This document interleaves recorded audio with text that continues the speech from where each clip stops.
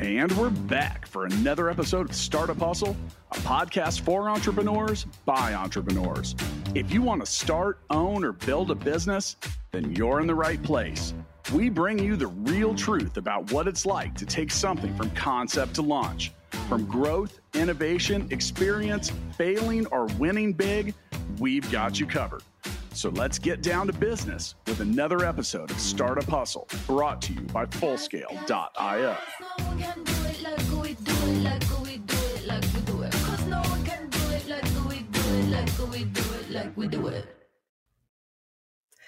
And we are back. Thank you for joining us for yet another episode of the Startup Hustle podcast. I'm your host, Lauren Conaway, founder and CEO of Innovate Her KC. And it is my joy and privilege to tell you that today's episode of Startup Hustle is sponsored by Fullscale.io, helping you build a software team quickly and affordably, and also making it possible for us to bring you the magic that is the Startup Hustle podcast. We love you, Full Scale. So today, I'm really interested. So usually I'm going to let you listeners in on a little secret, but generally when I hop on a recording with a guest, I kind of know what's going to happen conversationally. Like I don't necessarily have all of the individual questions written out or anything like that, but I have a general gist of the conversation that is about to take place. Well, today's guest, I'm going to tell you, I have no fucking idea what's going to happen on this podcast episode, because we have with us today Elizabeth Bowman. Elizabeth is VP of Client Strategy for December Labs. But I have to tell you, one of the most impressive things about her, and keep in mind, I've known her for, 10, 15 minutes as we do our pre-show prep. She seems to know a little bit about a lot of things. And so we're going to be talking about a lot of things around the entrepreneurial process and technology and IP. And there are just so many conversational ways we can go. And dear listeners, I have no idea what's going to happen right now, but I am going to start off by thanking Elizabeth for being here on the show. Thank you so much for joining us. I can't wait for this conversation. Lauren, I'm very, very excited to be here. And yeah, cheers to not having a plan. We're just going to white knuckle it, which is the entrepreneurial way, right? Yeah, exactly. Yeah. That's the fun part of it. So we're getting very meta. We're going to be entrepreneurial on the podcast about entrepreneurialism. And I'm very much looking forward to it. Well, let's go ahead and kick it off in the grandest way. And Elizabeth, I'm going to ask you, tell us about your journey. That's actually a very, very complex question because there have been definitely many different journeys in my life. Sure. Word to the wise, I do love complex questions. So, setting that expectation. Maybe also kind of as an introduction or to explain a little bit where I come from journey-wise. I am German, born and raised. I come from a small island in the North Sea of Germany, and which is where I grew up. But ever since then, I've crossed continents, lived in many different countries, spoken many different languages. Today, I actually reside in South America, in beautiful Montevideo, Uruguay. Ever been there? I have not, but I've certainly seen pictures, and I'm a little jealous. I'm not going to lie, but you are a global citizen. Is there a place that has struck you more so than others that you would return to? Are you pretty happy where you're at? I am pretty happy where I'm at. I think one of the constants that I always have been looking for is the sea, the ocean. I grew up a Navy brat. No way around it. And I mean, we did move a lot, but we're always close to the sea. So I think is kind of the common ground there. Awesome. Well, so tell us more about your story. I mean, how did you end up where you are now? Other than being a traveler extraordinaire. Yeah, right. No, so I mean, again, after growing up in Germany, I did spend some time in the US, in California, actually. Went back to Germany, got my Master's of Economics. In the meantime, did spend already some time abroad in South America, where I kind of got trapped. And from economics, did a switch to digital marketing. And, you were talking about journeys and how that, and I think that was really one of the first kind of strange journeys in a way that I did. But when I was studying economics, one of my main areas of focus was behavioral economics. And actually, that's not that unrelated to marketing. If you think about, like how behavioral economics really tries to take under consideration what people think when they act within those economic models. So my first my first journey, literally, and meaning that I moved to South America, but also professionally, was from economics to digital marketing. And I was very lucky there to work with amazing companies in the media segment, the music segment, Universal Music, Warner Music, Sony Music, many different artists, many different entertainment companies. And I am actually also, talking again about journeys, I am a musician. So that really tied nicely there. Yeah. Like, between the, like kind of working with what was my hobby to doing also many things in that sense professionally. So that was kind of the journey number one, I would say.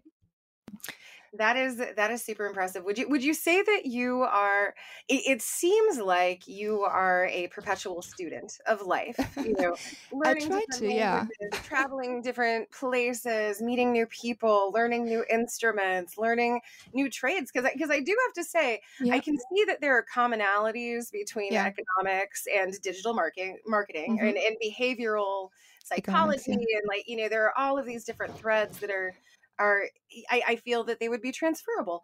But I had never really thought about that before. So I want to ask you a little bit more about that decision. What was the process that brought you to such a pivot? I think it has a little bit to do with my initial decision to go for economics, which was not that much for a passion of economics, but more for what I would be able to do with it. I thought, like I always saw myself already as kind of an international nomad, knowing that I did not want to study or, do anything which was going to limit me to either a specific country, a specific continent. And economics, kind of sounded like a like a good path to go down. But I was not necessarily super passionate about some of the some of the typical like job journeys that you take on. I was not going to work in, a financial institution, being, like kind of, just in that, corporate only world. I always had that creative side to me, like more on the personal end. So and I always actually thought I should work in at a record company. Like when I was growing up, I was like, I should work on the business side of music. But then, like think about, kind of the 2000s, after Napster, after kind of piracy started entering the music world, which the music was really one of the first businesses to really suffer from the entire internet journey. So the thing is that actually working in digital marketing was a great moment to be, and a great kind of way that just fell into place to meet that kind of first dream that I had. Because again, the music industry was one of the first ones to respond to the challenges of piracy, and was one of the first industry to look at the digital consumer. So, think about Facebook, the first musicians showing up there. Well, MySpace actually before that even. And so and it was just really fun, having to listen to music all day because you were thinking about creative marketing plans and just, how to sell music, which in the end is not like you're selling a vacuum cleaner. It's about, making a connection. So that Absolutely. I think was really a fun part of it. I love that you found a field that allowed you to exercise your creativity, and it allowed you to really like break down that, because when you think about digital marketing, like really all you're doing is you're breaking down human behavior and specifically consumer behavior and trying to figure out how to speak to it. And so I love the fact that you attacked the industry from multiple angles as it served you. That is super cool. Now tell us, how did you end up in a startup? Well, actually, some of the main areas that we always were working on were, on the one hand, digital products, meaning, e-commerces, landing pages, websites, for example, for these artists or for these record companies. In addition to that, obviously, social media strategy, anything kind of around that. But I did always kind of like more the product-centric focus of things. And for many years, I was able to do that. But then really the last final years, it was just all about social media. And it can be really overwhelming. Sure. I'm sure, it might have happened to you also. On the one hand, you have to use some of it for for work.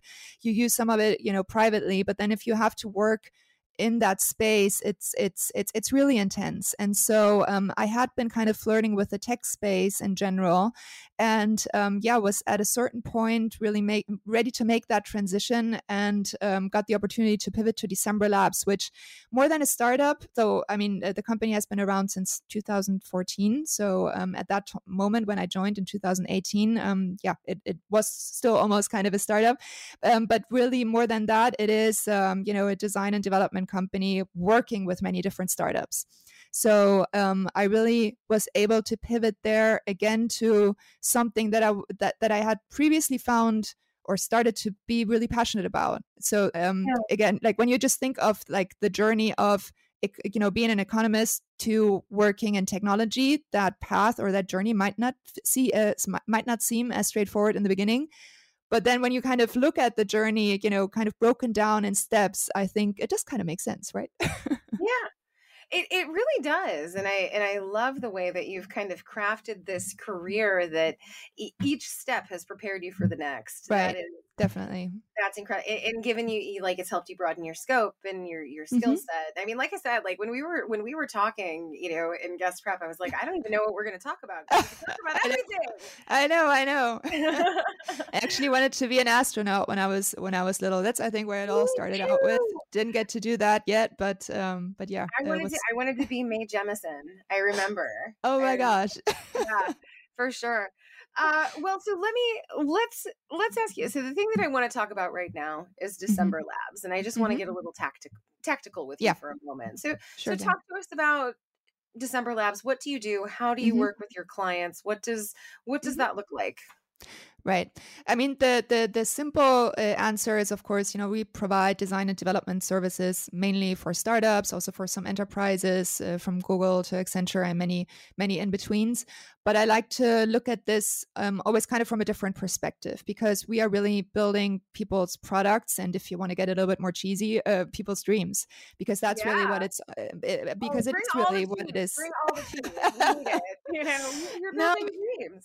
No, really. No. And you don't know how many times it happens to me that I, speak to entrepreneurs, startup founders, and, they tell me about their idea. And I just get really excited about it because, either there's just such an interesting story behind it, or they're really trying to solve a problem that's not being solved so far, or they're trying to improve people's lives. I mean, there are, of course, many different objectives that a startup can have, anything from, entertainment to providing a solution for something. And, but I always, or most of the time, really see a lot of passion behind that. And that's really contagious. Like you get that every day. And I always say, like before I was lucky because I was, able to listen to music all day as part of my job. Now I am so lucky to hear about so many amazing, inspiring stories every day. So that's the more kind of I gotta tell you, that's actually one of my favorite parts of what I do too. I mean, the fact is, like, and this, you know what? I'm going to take a moment, Elizabeth. Let's take a moment to honor the entrepreneurs listening at home. We see you, and what you do is really, really, really hard. But hopefully, it's driven by the kind of passion and the kind of vision and the kind of excitement that Elizabeth is talking about. Because otherwise, we wouldn't do it. Like if we didn't have that love of the game and love of what we're doing and belief in what we're doing, we wouldn't do it because it wouldn't be worthwhile, right? No, and it's really hard. It's really hard. And you see how many people in those positions, while they're driven by their dreams, how of course they also suffer just because there's so much that they're putting on the table there, and so much times oftentimes money before they start to get some financial support there as well. So yeah, and I think from my end it's always super important to emphasize with that, yes, of course I might be speaking to someone who in the end of the day will ask me, hey, do you have a designer that can work with me on my prototype? That's the technical part of it. But I really try to go a lot beyond that and really understand what the problem is, and how can you support that person. And sometimes the answer is, yeah, we can help you, and sometimes it's not. But you can still have a conversation about some of the many learnings that we have had in all of these years working with so many different startups. And I always, try to provide that kind of support, because I think it's just, it's so much bigger than just that specific conversation that you're having in that day. Yeah. Well, and I mean, entrepreneurship is so powerful. I mean, it has the opportunity to transform communities and transform families and transform society. It's so very layered. And I love your dedication to it. Now, I want to ask you, one of the things that I find so interesting about what you do, or at least my perception of what you do. But you say that you're helping startups and entrepreneurs to build their dreams, and I wholeheartedly believe in that. But a huge piece of that puzzle, and something that we kind of touched on when we were talking before, is that design piece. One of the things that we had discussed was like that product life cycle. And so I want to ask you, and I kind of want to start at the 10,000 foot view, if that's okay with you, and then we can get a little bit more specific. But I want to talk to you about design as a concept. One of the things that, it's on my set list, but I really, really wanted to ask you this, is how does design drive technology? No, that's a great question. And really, going at the 10,000 miles high kind of perspective, when you're building any product, I mean, of course, we're talking here today about digital products, but really with any product, I always try to emphasize on, you really needing to make sure that you're building the right product and you're building it the right way. And those are two things that have to kind of come together. And the answer of, how to solve this and also make sure that you try to be one of those startups that actually succeeds. I mean, I just saw the other day, an article once again confirming how, 9 out of 10 startups tend to fail after a certain amount of time. So it's really hard. And how can you try as much as possible to be within those 10% that actually work? It is really about building the right product the right way. And how do you do that, or what kind of tools can you leverage? Well, the design aspect of it is really going to help you with most of those questions. A lot of the design and software today is based on design thinking methodologies, which actually have been around for a long time, like I think since the 60s or so, and they have been this is like something actually totally independent of software originally. It was applied in architecture, in education, in so many different ways. But fortunately, it has made its way to software, because we all remember those websites from the 90s that definitely weren't designed by designers, and that we never want to see again. But then also, of course, during that time, there was a lot less competition as far as digital products. But today there is. And for example, when you're building a mobile app and you're a startup, your mobile app will on users' phones be right next to Instagram, right next to Spotify, next to apps that have invested millions. I don't know the exact numbers, but that just are a very strong competition. So how do you make sure that your app, or, be it more on the website, that your product really solves a problem? And that's where it really comes to putting the user first. Design thinking really talks about putting the user at the center of all your decision making. And so real quick, I want to bust in, and for those of you who are not familiar with design thinking is a problem-solving methodology, and there are 5 stages. The first is empathize. Figure out your user's needs by talking to them and trying to understand them. Stage 2 is defining. So you have to restate your user's needs and make sure that you're asking, to your earlier point, Elizabeth, make sure that you're asking the right form of the question. And I have some stories around that. I actually do some design thinking workshops periodically, and I have some stories. Oh, I love that. Stage 3, you got to ideate, remove all of those fetters on your mind, think big, do that moonshot thinking, but brainstorm and talk and come up with ideas and solutions to the problem. Then you prototype, you build out test models with which you can test small portions of a process, you can test software, but you figure out how to build what you want to build, and then you try it out. And then finally, you are reiterating, you're refining, you're developing, and you're bringing a strong product to market, or a strong concept to market. So I just wanted to throw that out there. That's kind of Thanks a lot. the stages of design thinking. But yeah, to your point, one of the hugest parts, and there's even an Albert Einstein quote that goes along with this. If I had I'm paraphrasing here, so bear with me, but if I had a problem, if I had an hour to solve a problem, I would spend 55 minutes thinking about the problem and 5 minutes on the solution. He said something like that, because you really have to, in design thinking, you have to have that empathy piece. Like, do you know your customer? Do you know what they want? Do you know how to deliver what they want? And so I would love to hear you expound on that a little bit, that user experience piece. No, thanks so much. I think it's, I don't know how many people are really acquainted with this kind of overall, principle of design thinking, because oftentimes people, when they think about design, they just think about the final interface, what we call the UI, the user interface. What it looks like. Exactly. Like the colors, like how big or small are the fonts. So much more. Yeah.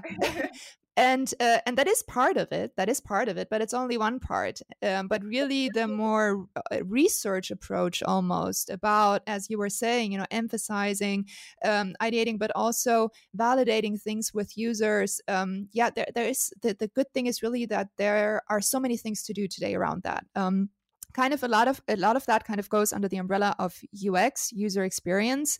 So you oftentimes will see, the role of a UX UI designer, for example.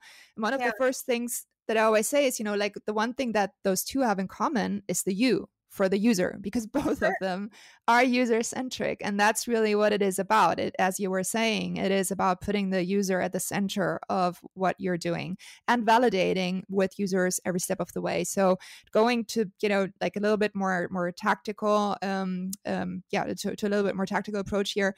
We, for example, at December Labs, try to really validate with users, be it potential users, because this is a new platform and you have to, source users based on the segment that you want to sell this product to in the future, or existing users if you're doing different iterations on something that you've already built, but really validating things with users. And this is from the beginning to understand, to really understand if what you're trying to build or what you're trying to iterate on is actually what people want.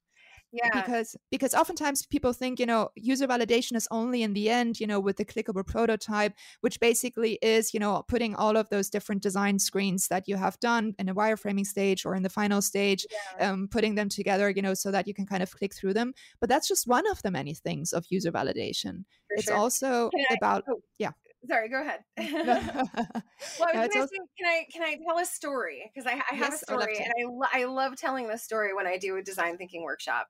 Actually, the first thing I have to tell you is I do have to bust in and tell you that today's episode of Startup Hustle is sponsored by Fullscale.io. They can help you build a software team quickly and affordably.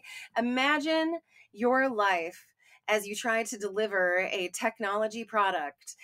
Imagine your life being made easier. And that's what Fullscale does. And that's what I see them do in their clients' lives time and time again. But yeah, we're very grateful to them. But all right, so I have this story. Here it goes.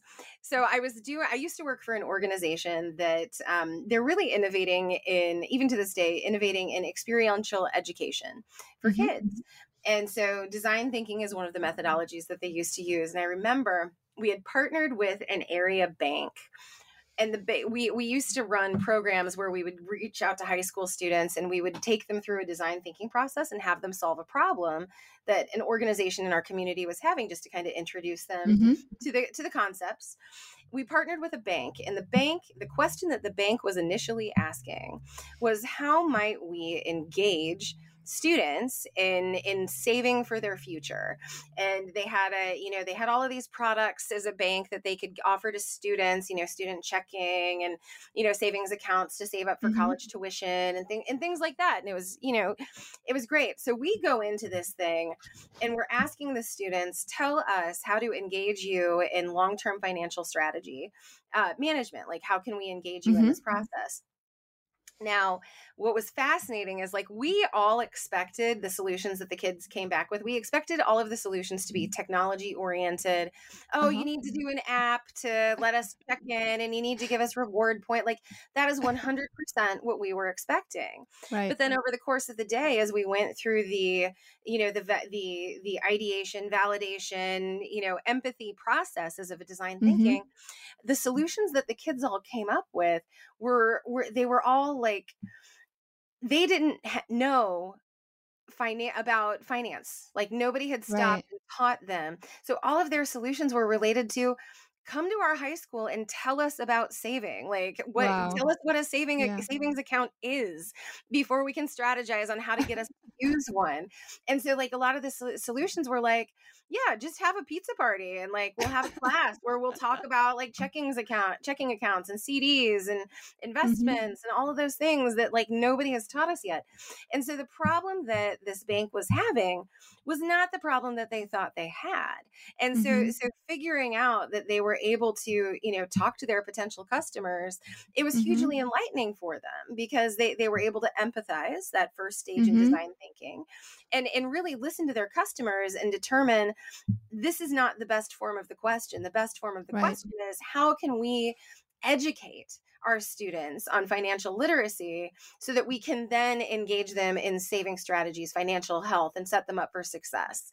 They had missed the first part of the Right. equation. And so Right. I find it fascinating, because Yeah. that's exactly what we're talking about here. Yeah. No, 100% agreed. And it is exactly how we were saying, to validate something even before you're building it. Because if the bank would have taken the decision to say, hey, we know what, or we think we know what these, what these high school We're going to make students the will want. app. So we are going to build the app and then we will validate it with them. They would have missed the entire point of things.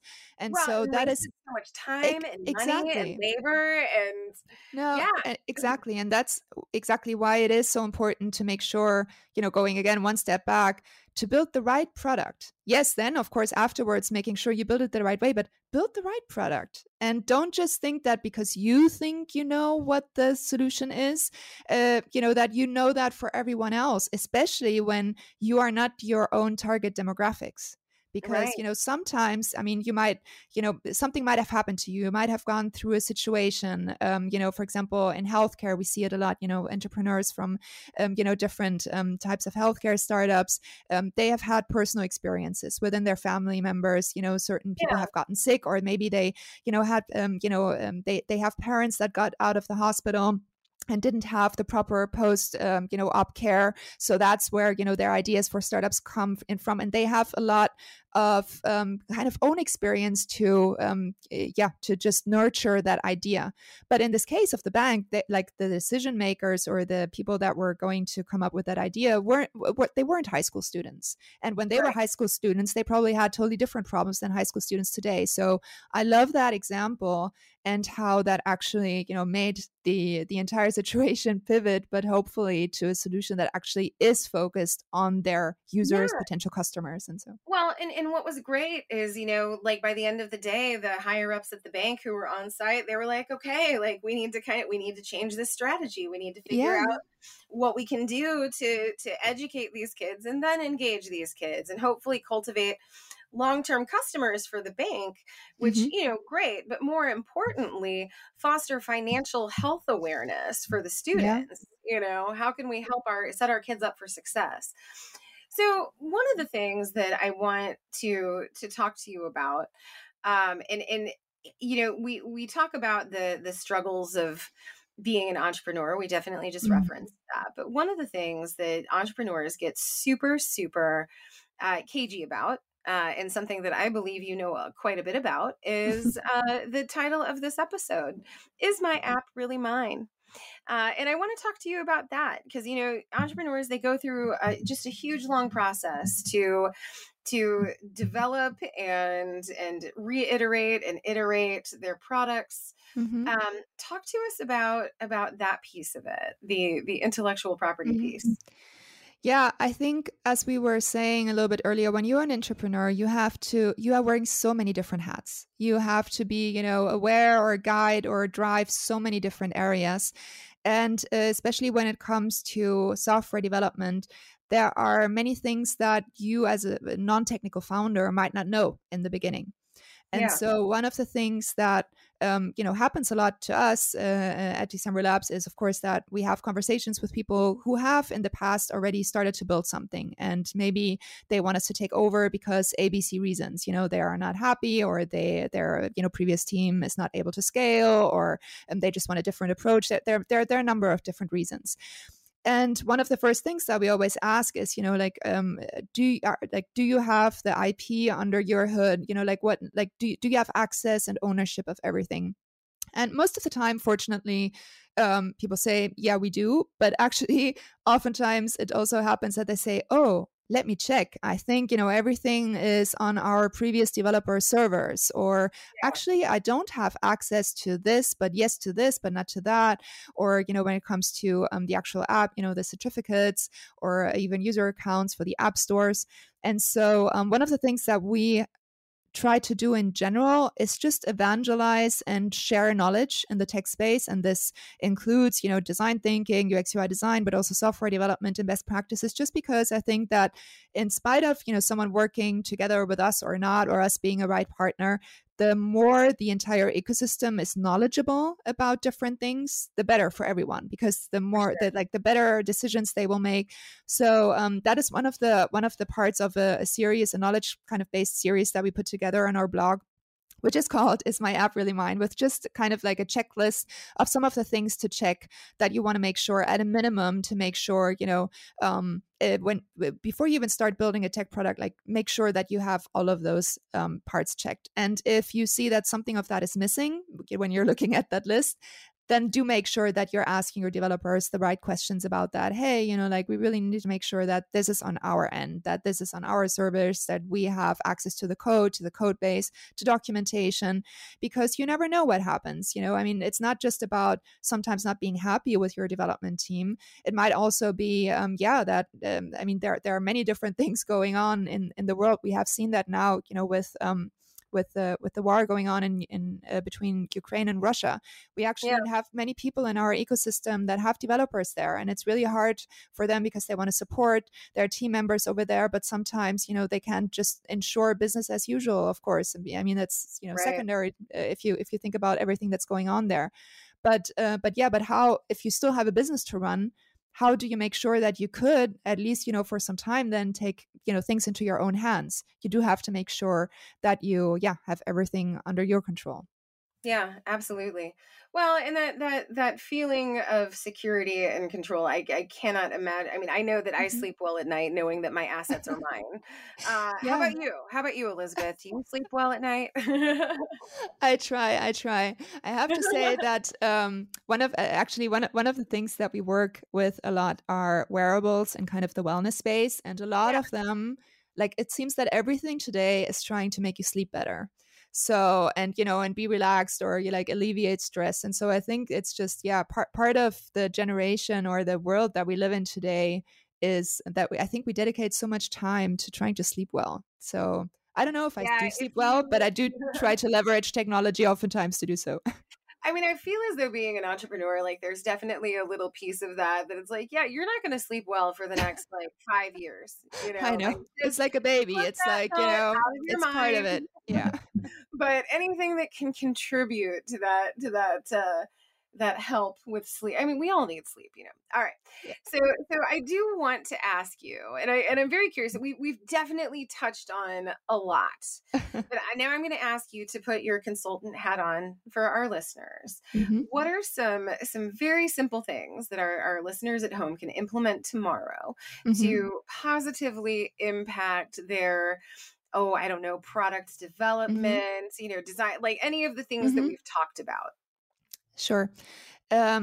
I think user validation, if you are not doing that today, start implementing that tomorrow for whatever kind of product that you're building, that you have built. And there are fortunately many different tools out there that you can leverage. On the one hand, when it comes to prototyping, and again, I'm getting really tactical here. So if you have any questions later on, please feel free to reach out. But when it comes to actual prototyping, we oftentimes use Figma, which is also the platform mostly used for design. But sometimes we use a platform called Azure, which helps you, to get all those different input for fields actually being like your potential users or the people that you're validating this with can actually, for example, type in their email address or things like that, just so that it feels more real. Because, for example, if you have a product that has a very lengthy onboarding process, it's not the same if you're testing it with users and they just have to click next than if they actually have to fill in those forms, even if it's just fictitiously. So use different tools for prototyping. We also use platforms such as Lookback, for example, for remote usability studies, where you have where you can have user interviews and record that session. But basically anything from transcribing to making notes is really being facilitated with these kind of tools. So yeah, I mean there are many different ones out there. Again, happy to connect with anyone who might be interested in that. But use the tools that are out there, because you can really get a lot of just listening to your potential users and helping them with a solution. So do you? All right, I have a favorite customer discovery method, and it is user interviews for sure. As you can imagine, I love to talk, and I just love to talk to people and hear their stories. Do you have a favorite feedback mechanism? I do like, for example, whenever we do user interviews, we always do them in the pairs of two, because one person is typically the moderator who is actually guiding the person through an entire, session or so.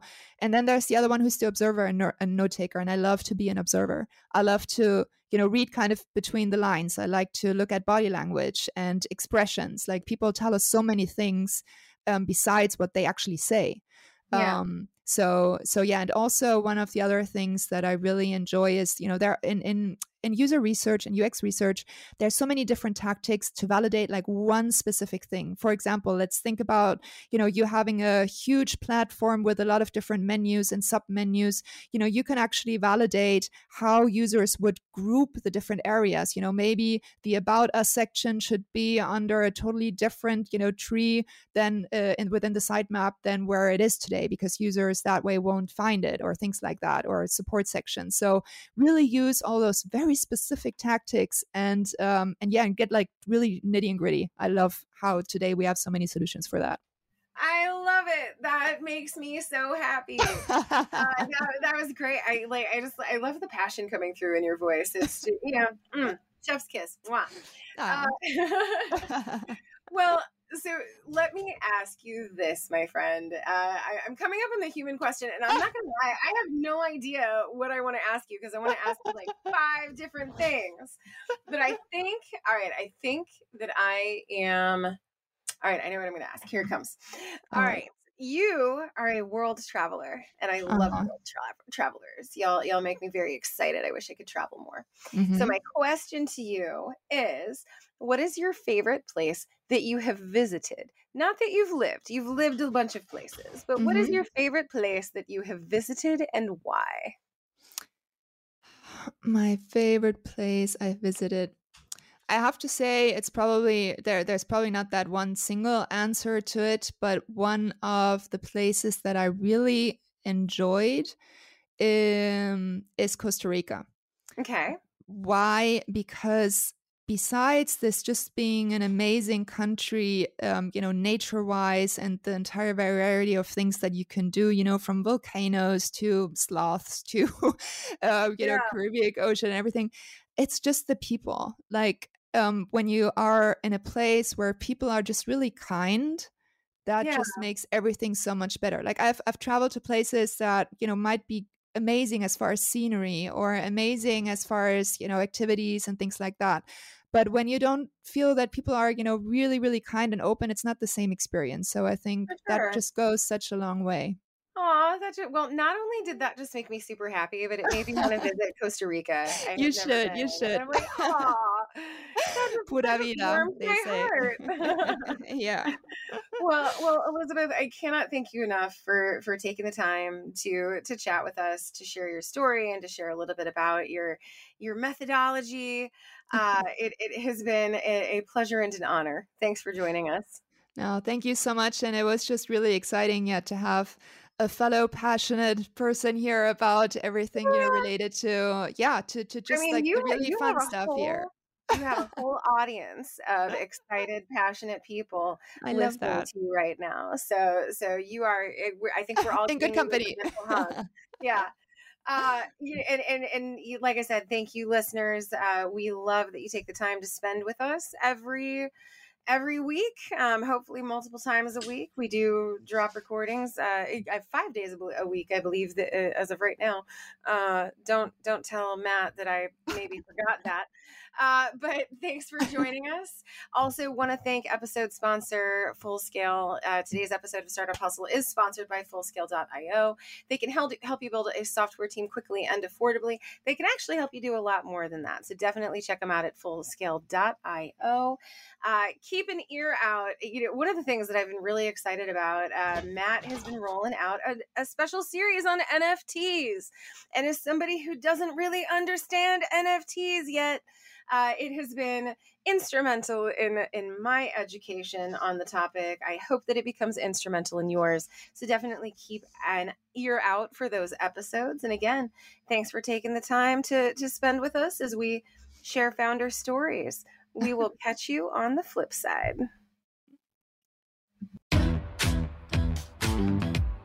Startup Hustles brought to you by Fullscale.io, helping you build a software team quickly and affordably.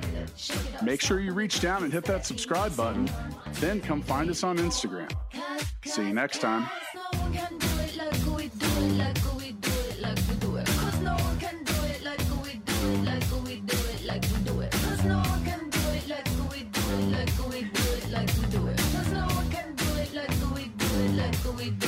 We do it.